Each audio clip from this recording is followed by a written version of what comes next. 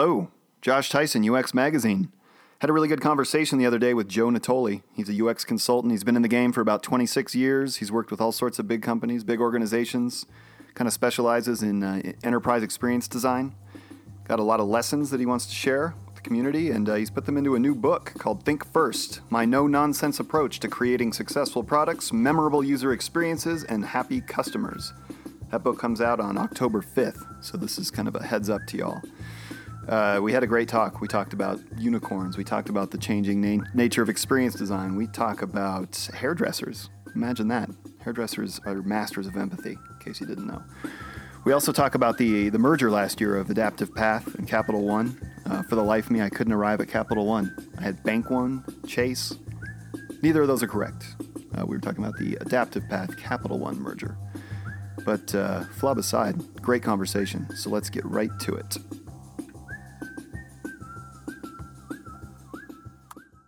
Okay.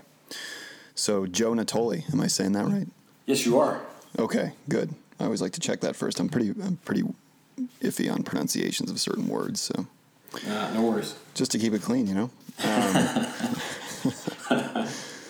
So we're here in part to discuss your new book, which is called Think First. Yes, sir. But I think maybe the best way to get there might just be to talk about how you got into UX, because what I like about this book is that, you know, there are lots of books that tell you how to do very specific, granular things. But this book is to me, kind of reflects the inclusive spirit of true experience design, which is that kind of anyone can take part. You just have to kind of know what you're getting into and what to bring, what tools to bring. Yeah. Yeah, well, the story behind that, and the reason the book is the way it is, goes all the way back to my days in design school, to be honest. I mean, I'm fond of saying that at one period in time, okay, we didn't call this user experience design, or people weren't even talking about usability. We just called it design. Okay, I came into graphic design at a time when you still did things by hand. You were cutting overlays for print ads. You were measuring typography to see how many characters would fit in a given space. You know, computers weren't introduced until I was pretty much at the tail end of my college career. But I was really lucky in that I attended Kent State University, and the way design was taught in that program was that it was about a lot more than simply understanding the basic principles of design. You know, what makes elements on the page or in a layout harmonize. You know, what dictates good typography or good imagery. It was more about how do people receive what you're putting out. Right? What you design, is it communicating to them? Is it speaking to their expectation, to their understanding? Is it properly motivating them to do something? Is their focus being led around the design in a very purposeful way? So in a lot of ways, to me, all the fundamental principles that I learned in the 4 years that I was there is the exact same foundation of what I do now. You know, so to me, it's never been just one thing.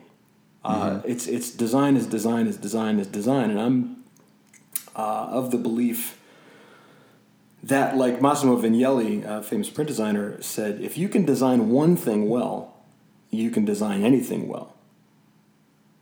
You know? And that kind of speaks to, looking at design as more of a process than a set of tools or a specific way of doing things. It's like it's a process that you can apply to a problem.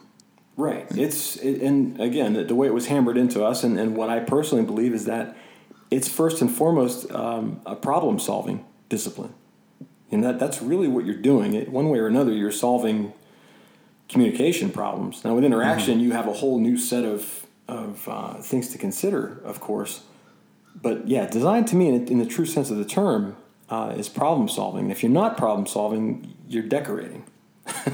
Yeah, well, it's interesting too. You think of maybe someone looking at a poorly designed advertisement or something, or someone's trying to communicate something with a visual design, and someone's looking at it and it's not hitting them the way that the designer intended, and maybe that person doesn't can't articulate like really why it's bad or why it's not working for them. But as you move into experience design, maybe it becomes a little more easy for lay people to weigh in on why it's bad, because it's this whole experience, and if it's not working, it's pretty obvious that it's not working. Yeah, I think there's a cognitive dimension that happens in digital interaction design that isn't present. When you're absorbing a print ad or even a one-way medium, right, like television or radio or the printed page. There's no cognitive aspect. When you're interacting with something on the screen, your brain is telling you, like, I get that, I understand it, I know what to do next, or this is confusing, I have no idea what I just did, I don't know where I am, I don't know where to go next. That's missing from the sort of one-way mediums.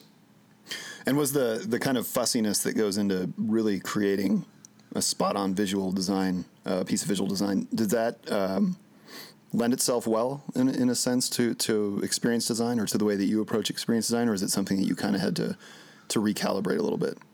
Quite honestly, it's the former. It absolutely lends itself to good experience design, because that obsession over the details, the quote about God being in the details, that's the same thing. Because a lot of times when we see a UX failure, right? I spend a lot of time with enterprise organizations in particular.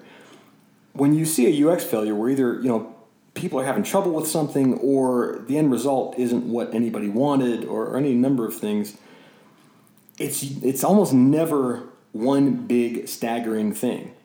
It's more like death by 1,000 cuts. It's a little tiny details, right? Where a button is placed, or the length of a field, or one word in a label that throws off the person's context for what it is that they're doing. It's always those little tiny obsessive things that nobody pays any attention to. Mm-hmm. Yeah, and it's interesting too, because conversely, like a really, it seems these days especially, a really well-designed experience looks quite minimalistic usually. The cognitive load is light, but what people aren't seeing, and I guess where that fussiness comes in is, like you said, it's behind the scenes a little bit. It's like knowing exactly where to put your call to action, so it's a call to action and not just clutter. Right. I mean, distraction. It's a color detail. You can have a button that's gigantic, right? And there's lots of white space around it, lots of negative space, and it sits alone, and it's technically within the user's field of vision, and they miss it, right? So you dig into that and you say, all right, well, why are they missing it? And if you watch people, what you find out is that because of the color that's being used, or because of some other element on the screen that's maybe up in the top left or top right corner, they're being pulled away from it, right? Their focal point is somewhere else for some other reason. So a lot of times I think decisions get made and they say, okay, well, we'll just make this bigger, right? We'll make it bolder. We'll make the font larger, whatever it is. Mm-hmm. And a lot of times that can have the opposite effect. Bigger isn't always the answer. It's about contrast. It's about proximity, similarity, being able to chunk things on the screen and understand that, okay, this goes with this stuff, this goes with this stuff. And it's often really subtle things. It doesn't take much to throw somebody off the path. And what brought you to design initially? Was it just, were you always kind of interested in visual arts growing up? Yeah, I had been drawing pictures essentially since I was, maybe 5 or 6. I think since I was old enough to hold a pen.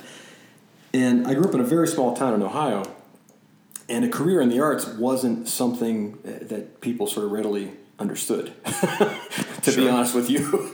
And my high school guidance counselor, for example, when I told him, my junior or senior year, I wanted to do something art-related, with my life, he essentially suggested that I join the Army.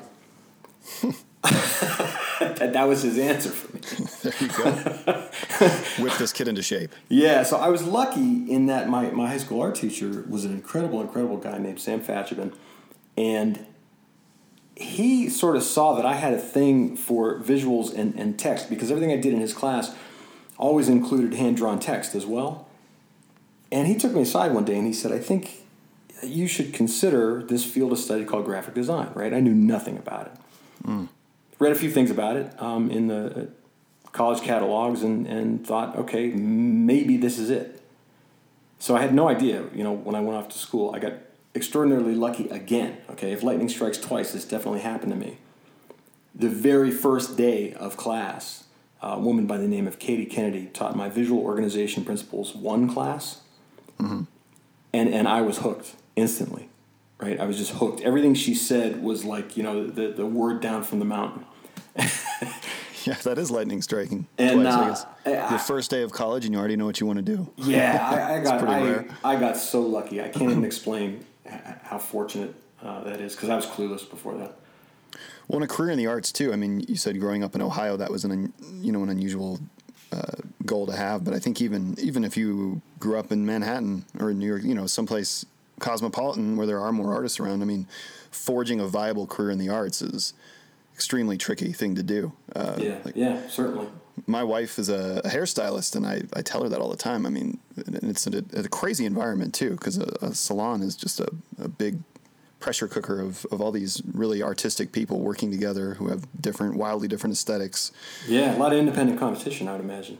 Yeah, but I always point out to her, like, I mean, you, and I think she knows too, just how fortunate she is that she's a very creative person who found a really good way to make a really nice living doing precisely what she wants to do, something like very creative, and she gets that satisfaction on an hourly or bi-hourly basis as she's cutting and coloring hair.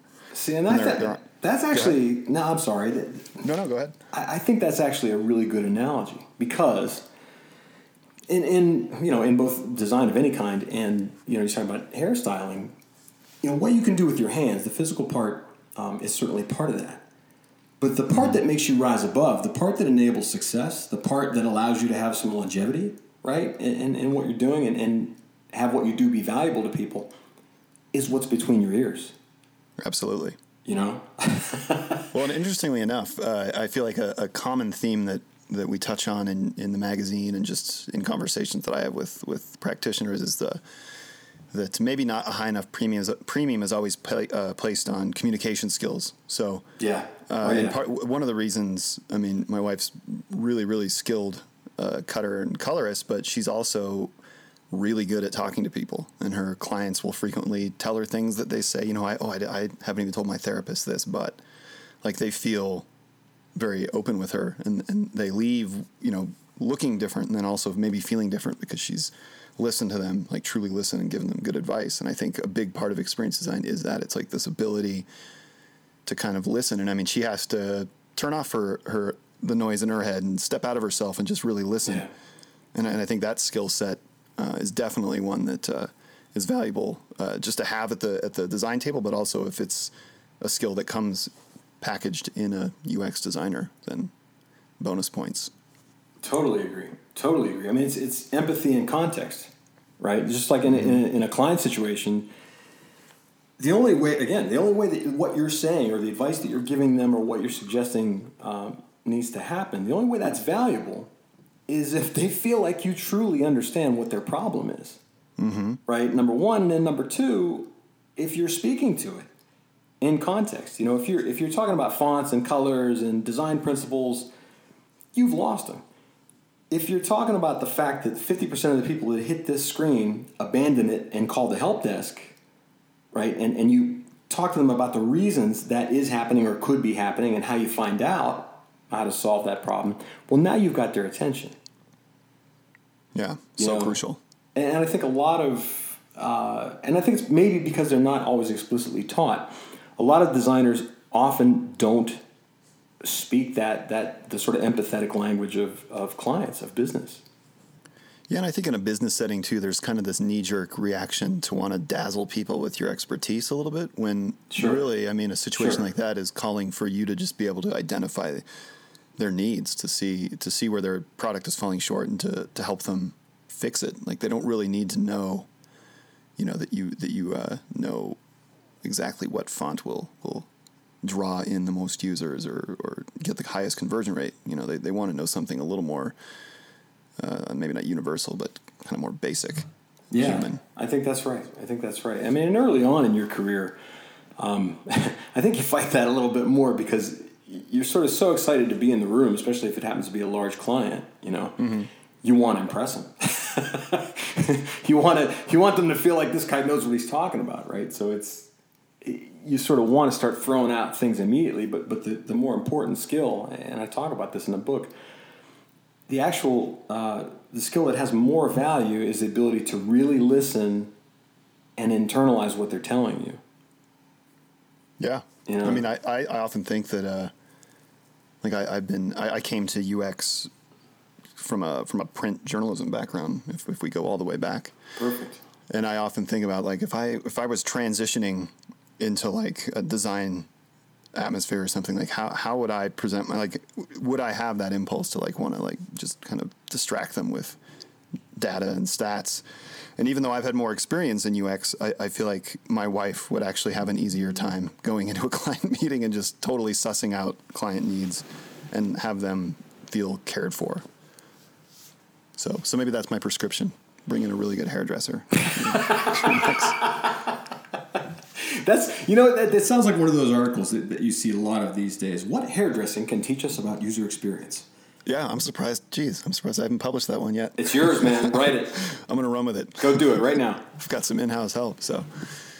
Yeah, but I mean, and I think that's that speaks to the point that what I've really liked about UX, and, I was nervous coming into it because I knew very little about it, but I think you bring your own perspective, you bring your own experience, you bring your own skills, and you can kind of find a way to make sense in this world and to be valuable. And it's not, and I don't think everything's even been discovered yet in a sense. Like we have, the roles are carved out, like the most crucial roles, but there's kind of ways to straddle roles or to even just fill a smaller part of a single role and just do it really well. Like there's just so much opportunity if you're willing to kind of flex with it and grow a little bit and kind of admit that you don't always know what you're doing and just being open to learning at every turn. Yeah, be willing to be wrong. And that's one of my favorite things, You absolutely have to be willing to be wrong because it's the only way you'll investigate to the degree that you need to. When I work with teams in particular, it's the roles that are in the room. All right, I do a lot of training for organizations, teams, and we have everybody from business analysts to the product owners themselves, to designers, to developers, to QA people. And the deal is this: everyone absolutely has a role to play in creating great user experience, right? In creating positive outcomes, in straddling that perfect line between what users need and what the business needs. And it's a lot like what you just described. There's so many facets of quote unquote UX, and it all counts. Sometimes the most important thing you can do for somebody to speed adoption or impress people with a demo or whatever it is make the damn thing faster. Yeah. That counts for a lot because we all have short attention spans and we're, They're getting shorter too. Yeah. From what I can see. Yeah. And, I don't know how to do that, but if I'm sitting down with, the database guys and the back-end programmers and the middle tier logic folks, we're having a conversation about performance, right? Yeah. And they'll list any number of ways that can be accomplished. So if you don't have those people in the room, you don't get that problem solved. No, and I think, sometimes you hear stories of kind of these exclusionary client meetings where just the top level people are there. It happens. And then failure often follows closely behind because you don't have the right people in the room. Yeah. Oh, yeah. Explaining the true nature of the problem to be solved, or at least shining light on what might be the problem. Yeah, you got to get down to reality. I mean, I'm a big, I want to say a stickler, but it's not that I push, beyond the level of comfort, but almost every time I engage with a client, I want to make sure that there's some time carved out with the technical team in the room, right? Mm-hmm. At least the leads, because 9 times out of 10, there are going to be issues that come up that we're not going to have the answers to. Absolutely. And so you've been doing this for a while. Do you find that now that experience design or UX is a little more front and center, that it's getting easier to to work with clients, like especially maybe the larger companies where things traditionally might move a little slower? Are they catching on and moving quicker and responding kind of in concert to the ascension of experience design? I think they are, quite honestly. We went through sort of a very long phase with what I'll call UX in particular, where the media was giving it lots of attention, right? We had all kind of websites, and we were all talking, right? Practitioners. We had websites, and we had Twitter accounts, and Facebook and all this stuff, and we were talking about it a lot. There was a period of time where, then companies started talking about it a lot. But what I experienced was that it was still a tough sell beyond a certain point. Okay, the sort of product owners and people who were living with the software day in and day out, or maybe the help desk people who were fielding complaints, they're feeling the need, right? They get it. They know something has to change. But there are, 6 to 8 to 10 layers of management above them where the message hasn't quite gotten there yet. And the message traditionally doesn't get there until they really see it's something that correlates to either making money or saving money, so that it starts to make sense, right? Mm-hmm. So I do think in the last couple of years in particular, it's a lot more front and center, where a lot of organizations, the large ones in particular, are really putting their money where their mouth is. Because you wouldn't have seen this 5 years ago. No. And I don't know how you draw the division between, UX and CX, but part of me thinks that maybe, like customer experience, just having it framed that way seemed to really kick off a lot of this. So now, it's related to a customer's experience? Well, shit. We better get on it and make it kind of more of a... And what's exciting about that, too, is then it becomes more, when it's done really well, it becomes like an organizational change, too. It's not just that the products and the services change, but the structure of the company changes a bit, too, to kind of accommodate this new mindset and this new way of operating, really. Well, yeah. You'll go into a room and a question I get asked a lot is, why do you need to know that? Because I'm typically asking about something that is divorced from what's on the screen. It's a process question. It's about, if we're talking about a chat session or an online help session or some sort, I'm asking questions about that operator, how many people are in the room, what's their environment like, how many calls are they fielding, what's the mechanism they're using look like, all these sort of ancillary questions. What color are the walls? Yeah, it's all over the place. And they say, well, why do you need to know that? And it's a great question. I love it when it happens, because it gives me the ability to sort of explain how all these things are connected. Okay, if you have a problem somewhere that's connected to what that person is doing with the software on either end, right, the system end or the end user end, it affects everything. This is not a one-way exchange, and there are lots of ancillary, seemingly unrelated things that have a profound impact on user experience. I asked them about different departments. Does this department talk to this department? Are they in regular contact? If the answer is no, then that could be an issue, okay? Because what happens in enterprise organizations in particular, because they're so large and everything is distributed, you have all these distributed departments, and they're all responsible for different parts of the outward-facing service. 9 times out of 10, what we see right now, a lot of, because of the organizational model and because of legacy systems and things like that, is that it's kind of up to the customer to connect everybody. They're having a problem, and they either get online to solve it, they chat with somebody, and they say, well, you have to talk to this department. So then they go to this department, and they get a different answer. Then they use a different piece of the software to do something else. But that doesn't solve it either, because this other department is responsible for the data that gets sent through that app, right? So it's up to customers to put the pieces together, and it frustrates the hell out of them. It does. It'll drive them away if there's an easier way of doing it. So right. So that's getting back to it in a very long-winded way. That's why I asked those questions. I think it's important. It matters. Look at it through a customer lens. I think it changes. Yeah. Well, and especially when in the business mind too, right? Like, you hear the word customers, your ears pick up. Yeah. Well, I wonder too. So you see, obviously there was the Bank One, or I'm sorry, was it Chase Bank Adaptive Path kind of merger? Yeah.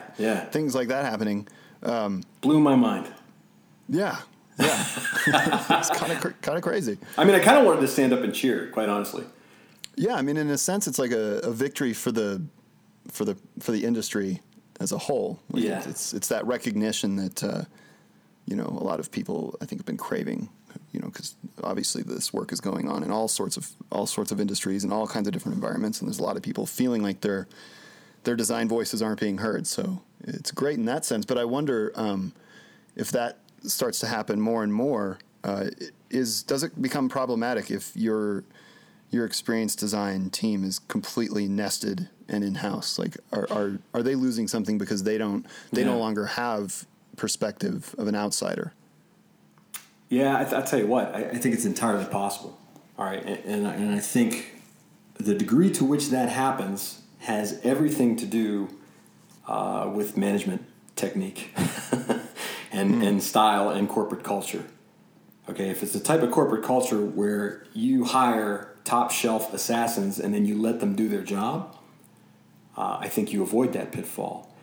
If you're still running an old school command and control organization where no one can make a decision without checking with 16 other people, I think you do eventually fall prey to that, because in those environments, there's a lot of pressure put on those people in those various departments, at those layers of management, that causes undue pressure on the end result. So pretty soon, the objective UX folks are feeling the political pressure just like everybody else.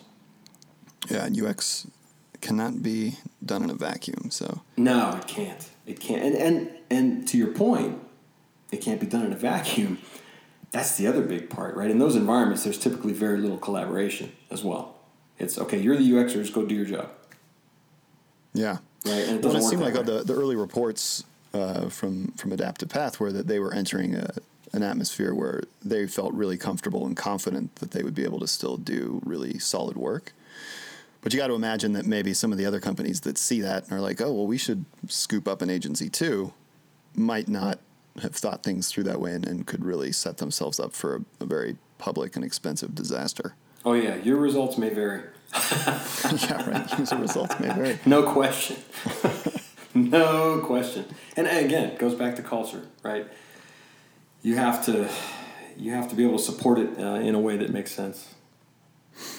Yeah, I like too that the second chapter in your book is focused on business, and that you introduce the idea that UX is business, because or UX means business. Sorry, because that's something that we talk about a lot in our offices. That because so much of it is kind of romantic and fun work and very creative, that some practitioners kind of bristle at the idea of business getting their thorny hands on it in a sense. Yeah. But without the business, without someone interested in purchasing a solution, like the work, the experience never even exists. It never grows on the tree or whatever. So that's something we've kind of scratched our heads about. It's like, how do you make sure that designers are seeing that piece of it, and whether that's like something that happens when they're in the field, or if it's something that should begin when they're first getting their training. Yeah, and terminology, is problematic. It's a big part of this. The term user experience, right, starts with user. So the long-standing assumption from 100,000 feet above is that, okay, this is all about making users happy. Partly true, but not entirely true. It's absolutely about the person on the other side of the equation. So business is problematic as well, because when you're trying to explain it, as you're saying, to designers, to practitioners, it's hard for them to see that part of it. What I try to do in the book, and what I try to do when I talk to individuals in training and coaching is to say, look, if you're the creator, if you decide tomorrow that you're going to create an app, right, and put it for sale, on the App Store, you are the business. Okay, you have a goal, whether it's I want 8 million people to download this app for free and just get my name out there, or whether I'm looking to make X amount of profit, over time, from this, you have a business goal, right? There's something that has to happen once this product goes out into the world to satisfy your need, right? So a business is no different. They're larger than you are. They have very different needs, financially and otherwise, than you do. But it's still a loop, okay? If value can certainly go out to people, but it absolutely has to come back to you if you either want to make the most of all that time and effort that you spent, or if you want to recoup your investment. You know, if you spent money working with developers to help you or something like that, or if you spent money on marketing, those are all business goals. So to ignore that side of the equation, I think is I don't know, short-sighted, for lack of a better way to say it. Yeah, and I mean, maybe it is just thinking of the business as one of your users that has a very, a different set of needs, perhaps. Or maybe just a customer. I mean, that shift works for businesses to start thinking of users as customers. Maybe practitioners, if they started thinking of users as customers in a sense too, it could realign the thinking a little bit. Hard to know.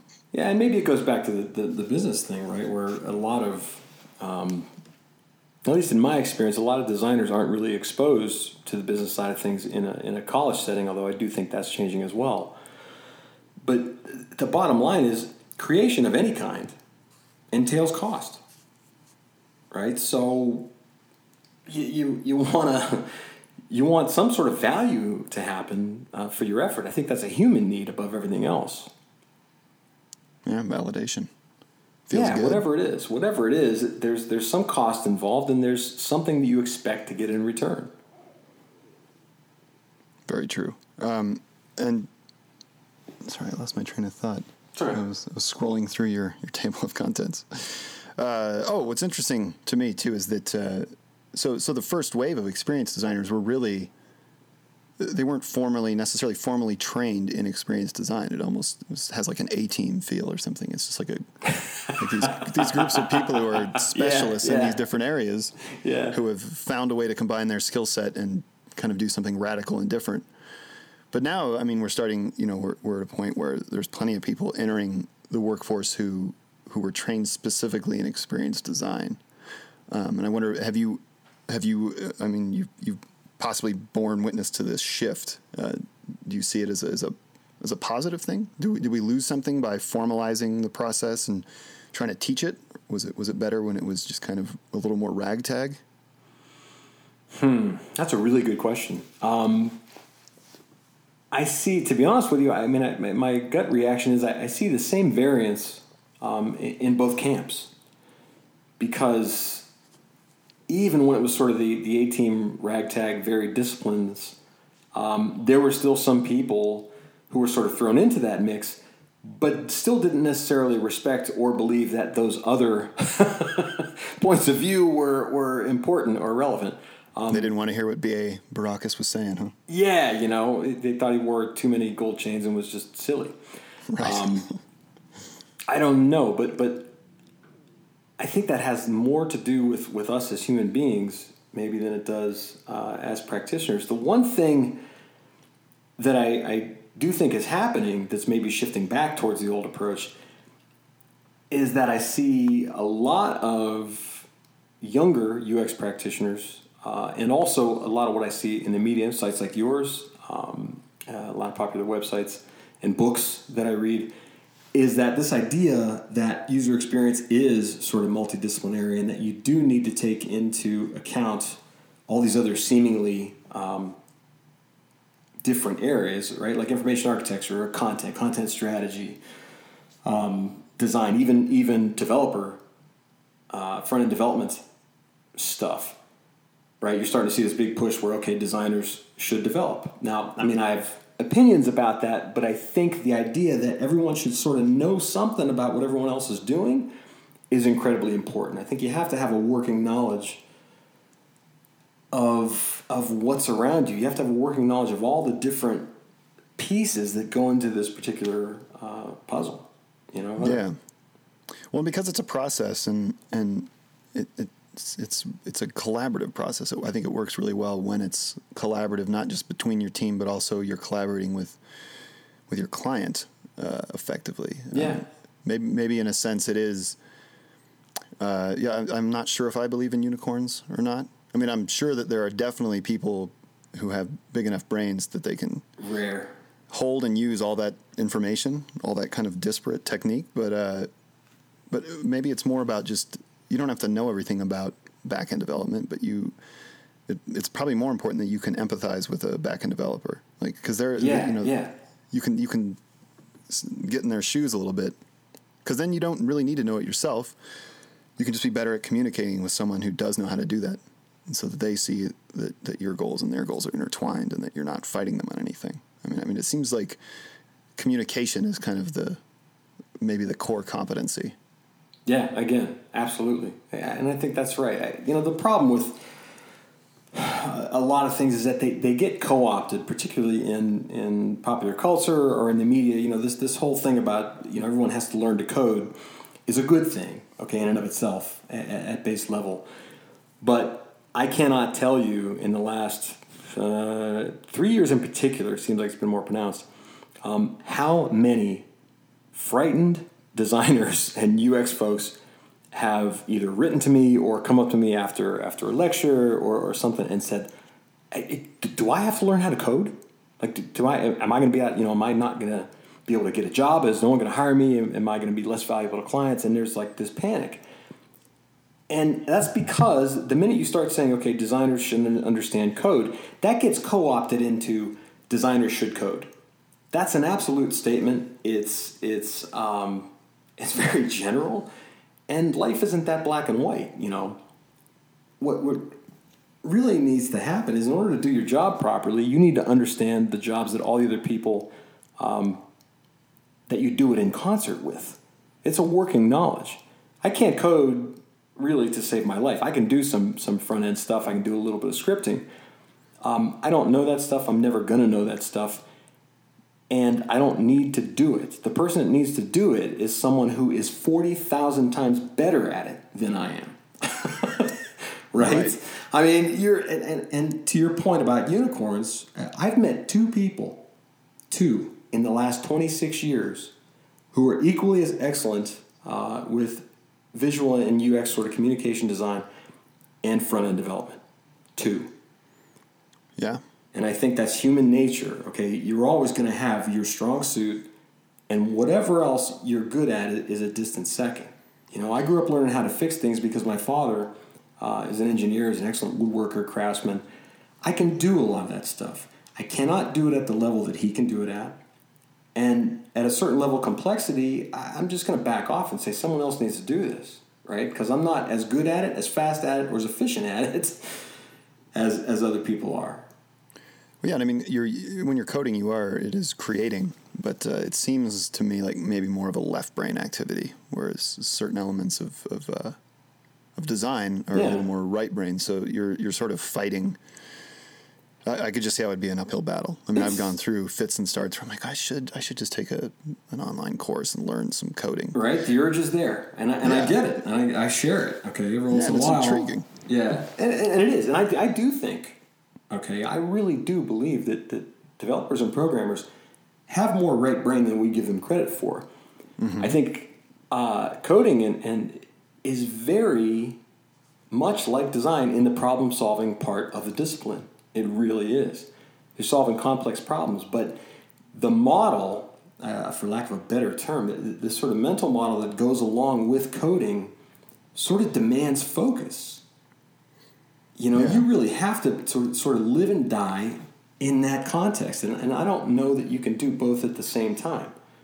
Well, it's like sort of like you're solving the problems of the system of right. When you're coding, whereas, so you're solving problems for a different entity, and someone needs to be there to like align those two things. Yeah, I think it's like the myth of multitasking. Right. I mean, there's 100 scientific studies that essentially say, look, we don't multitask. What we do is we switch back and forth really fast, mm-hmm. And it feels like multitasking. But the truth is, we're not giving our full attention to anything that we're doing. No. Okay. No. And that's what that is to me. And you can't. There isn't enough time in the day, first of all, to do both equally well. Right. Pressure, deadlines, budgets, those things are always going to exist. There are always going to be constraints. that you're working under. So it doesn't help. I think all this pressure to be both doesn't help, and I think it gets worse when organizations put out, job listings and they're asking for one person who essentially is doing 6 different roles. Must be able to design, must know UX, must be able to code, information architecture, copywriter, QA testing. I see these postings and it drives me nuts. Yeah. Well, and there's just like an age factor too. I think I'm definitely too old. If I'm going to learn another language, it probably needs to be Spanish and not like right JavaScript or something. But I think there's value in being able to, by sight, recognize what language different bits of code are in, but then let someone who's devoted to it, who actually brings competency and artistry to it, let them do it and be good at explaining to them what you're trying to accomplish. Yeah, you got to know what's possible. And you have to know, to some degree, you have to understand the limitations. I totally agree with you. You should be able to look at it and sort of get it, It also prevents you from going down certain paths because up front, you at least have some sense of what's realistic and what isn't, in terms of what the developers can and can't do. I think that's important. Absolutely. So I'm wondering too, like when UX is a very attractive field, and I think people from other industries where maybe some of the work is drying up, UX is very attractive. There's more work than there are people to do it. So as people are trying to kind of step into this world, both even if they're coming, like they're about to go into college or maybe they're transitioning careers, aside from picking up a copy of Think First, what is your advice to people who kind of want to break into UX? Well, that's the $1 million question, and it's one that I get asked a lot. And my advice kind of always tends toward the conversation that you and I have been having so far, in that understand that it's a problem-solving discipline, understand that it's more about how you think than what you do. There are any number of resources that I automatically recommend people start with. Okay, obviously, I would wholeheartedly recommend that they buy this book for obvious selfish reasons, but also because it talks about the upfront strategy part, and that to me is the linchpin. Right, you succeed or fail based on whether you're solving the right problems. Okay, whether you dig deep enough. So that's the first part. But books like Steve Krug's Don't Make Me Think. Classic. Oh, my God. Read the book. Buy it right now. If you don't own it, stop what you're doing and go buy it right this minute. Yeah, even if you just use technology passively, it's worth reading. Yeah. It's just so well done. Jesse James Garrett's book, obviously for the same reasons. I'm a big believer, and I recommend this book to anyone who will listen as well, is, Universal Principles of Design is another one, because those are the traditional design principles, right? The things that I sort of learned in college. Mm-hmm. And that stuff just sort of never stops being true. No, that's funny because I read an article. It's an article that's going to be in UX Mag in the next couple of weeks, but the crux of it was that we really need to think a lot about biology, about human biology as we design. Mm-hmm. What he's talking about is that, human beings haven't changed much at all over the past, 10,000 years even. That's right. So that if you gave someone in Mesopotamia or whatever an iPhone, they would conceivably pick it up pretty quickly because it draws on natural instincts and things that are just hardwired into us. So certainly something, the universal principles of design aren't something that are going to fade or fall by the wayside as whatever, as technology continues to change dramatically. Yeah, so that's always the first piece of advice I give anybody. Okay, number one, be an information sponge, right? Absorb and learn everything that you can, and not just about UX in particular as a discipline. Take the time to check out all the connected areas, right? From what people are saying about interaction design, information architecture, ethnographic research, programming. and again, like we said a minute ago, you're not necessarily going to be able to do all those things equally well. But you do need to understand how all these things work together and how it impacts what you do. So that background is sort of the first part. The other concern I hear a lot, and I don't know if you guys hear this, is that everybody is sort of worried that they don't have anything to show. Like they want to break into UX and they say, well, how do I build a portfolio, or how do I sort of demonstrate that I understand this? Which I think is important, because I think your ability to convince someone that you can do this sort of stands or falls based on the evidence that you have. And I'd be interested to hear what you think about this. My thing is, if you don't have evidence, create it. Okay, go back to an old project that you've done, or a business situation where you were doing strategic problem solving of some sort, where you made something better. Right, you had a roadblock, an obstacle, and you solved it. Now, if it's software related, obviously, all the better. But if not, I don't know, find a friend's website or find a popular website and break it down and deconstruct it and use that. Absolutely. We had a great article. I think it was called "I Love You Instagram Now Change," and it was written. I remember it. Written by a young practitioner. And what she'd done is she didn't understand why Instagram didn't have a built-in tool for making photo collages, which they actually now do, which is funny. And it kind of looks similar to what she proposed. So she drew up prototypes, basically, showed exactly how that kind of tool would work, what it would look like, made a case for not only why it should exist, but how it should work. Yeah, so absolutely. You can do something like that. You don't need to be restricted by no one hired me to do this. There's products and services everywhere that could use fine-tuning or could use a complete overhaul. Sure. I mean, we've all gone to a store at some point and had to press cancel for credit. Mm-hmm. Right? Okay. What's that about? What could be better about this? Okay, well, there you go. I mean, that's user experience. You're doing it. If you're deconstructing that problem and explaining why it's a problem, and then explaining why solving it is valuable. Yeah, and if you can solve the cancel for credit problem, you're going to get a job anyway. That's right. That's right. It just never fails to amaze me. I saw it again today. I was out earlier today. A little piece of tape right next to the red X, right? And the red X is like, okay, delete everything you just did. and there's a little, somebody wrote in pen, credit, with an arrow,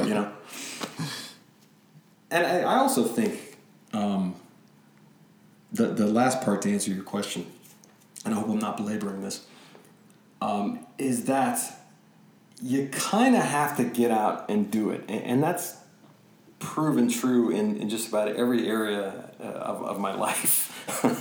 There's the prevailing wisdom is that, people who decide to start something new, a new career, or they're fresh out of college and they say, oh my God, no one's going to hire me. There's a lot of fear and trepidation or maybe anxiety. It doesn't necessarily have to be fear, but I think there's a pervading myth that people are somehow fearless in all their endeavors, and I don't think that's true. I think what really happens is you feel more fear than you could possibly know what to do with, and you do it anyway. Yeah. You have to start somewhere. If you're new in a field and you say, well, I haven't had any experience, well, you need to get some, and the only way to get some is to sort of dip your toe into that water and go, right? Do something. Well, the nice thing, too, about experience design, and it's something that I think has rubbed off on corporate culture in a really positive way, is that notion of kind of embracing failure and looking to failure, as you continue to refine your solution. Good point. So it's kind of safer than a lot of industries to kind of be. You're in a place where you can say, yeah, you know what, I don't know, but I have some ideas, or I really want to hear what you have to say, and then it's just things move a little quicker too, so you don't have to linger and get hung up on failure, really. I agree with you. On that fear, you can move past that fear and grow from it pretty quickly. I agree with you, and I think the rise of agile and lean methodologies did a lot to discourage that as well, because the old way, the waterfall way, was predicated on the idea that, okay, now we know everything there is to know about this part of the project. We're secure and we're moving on. And nothing is like that, right? Projects aren't like that. Work is not like that. Life is not like that. No. It's evolution and adjustment and course correction, all the time. So I think maybe that's helped as well.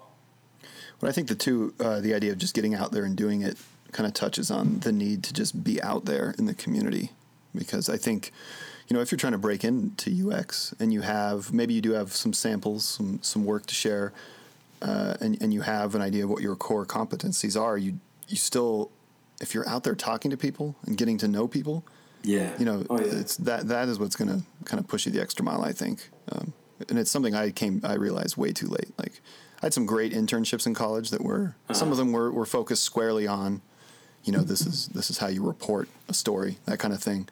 But the ones that I feel like I really missed the boat on were the ones that were really just about making connections and nurturing connections and knowing people in the industry and in the field.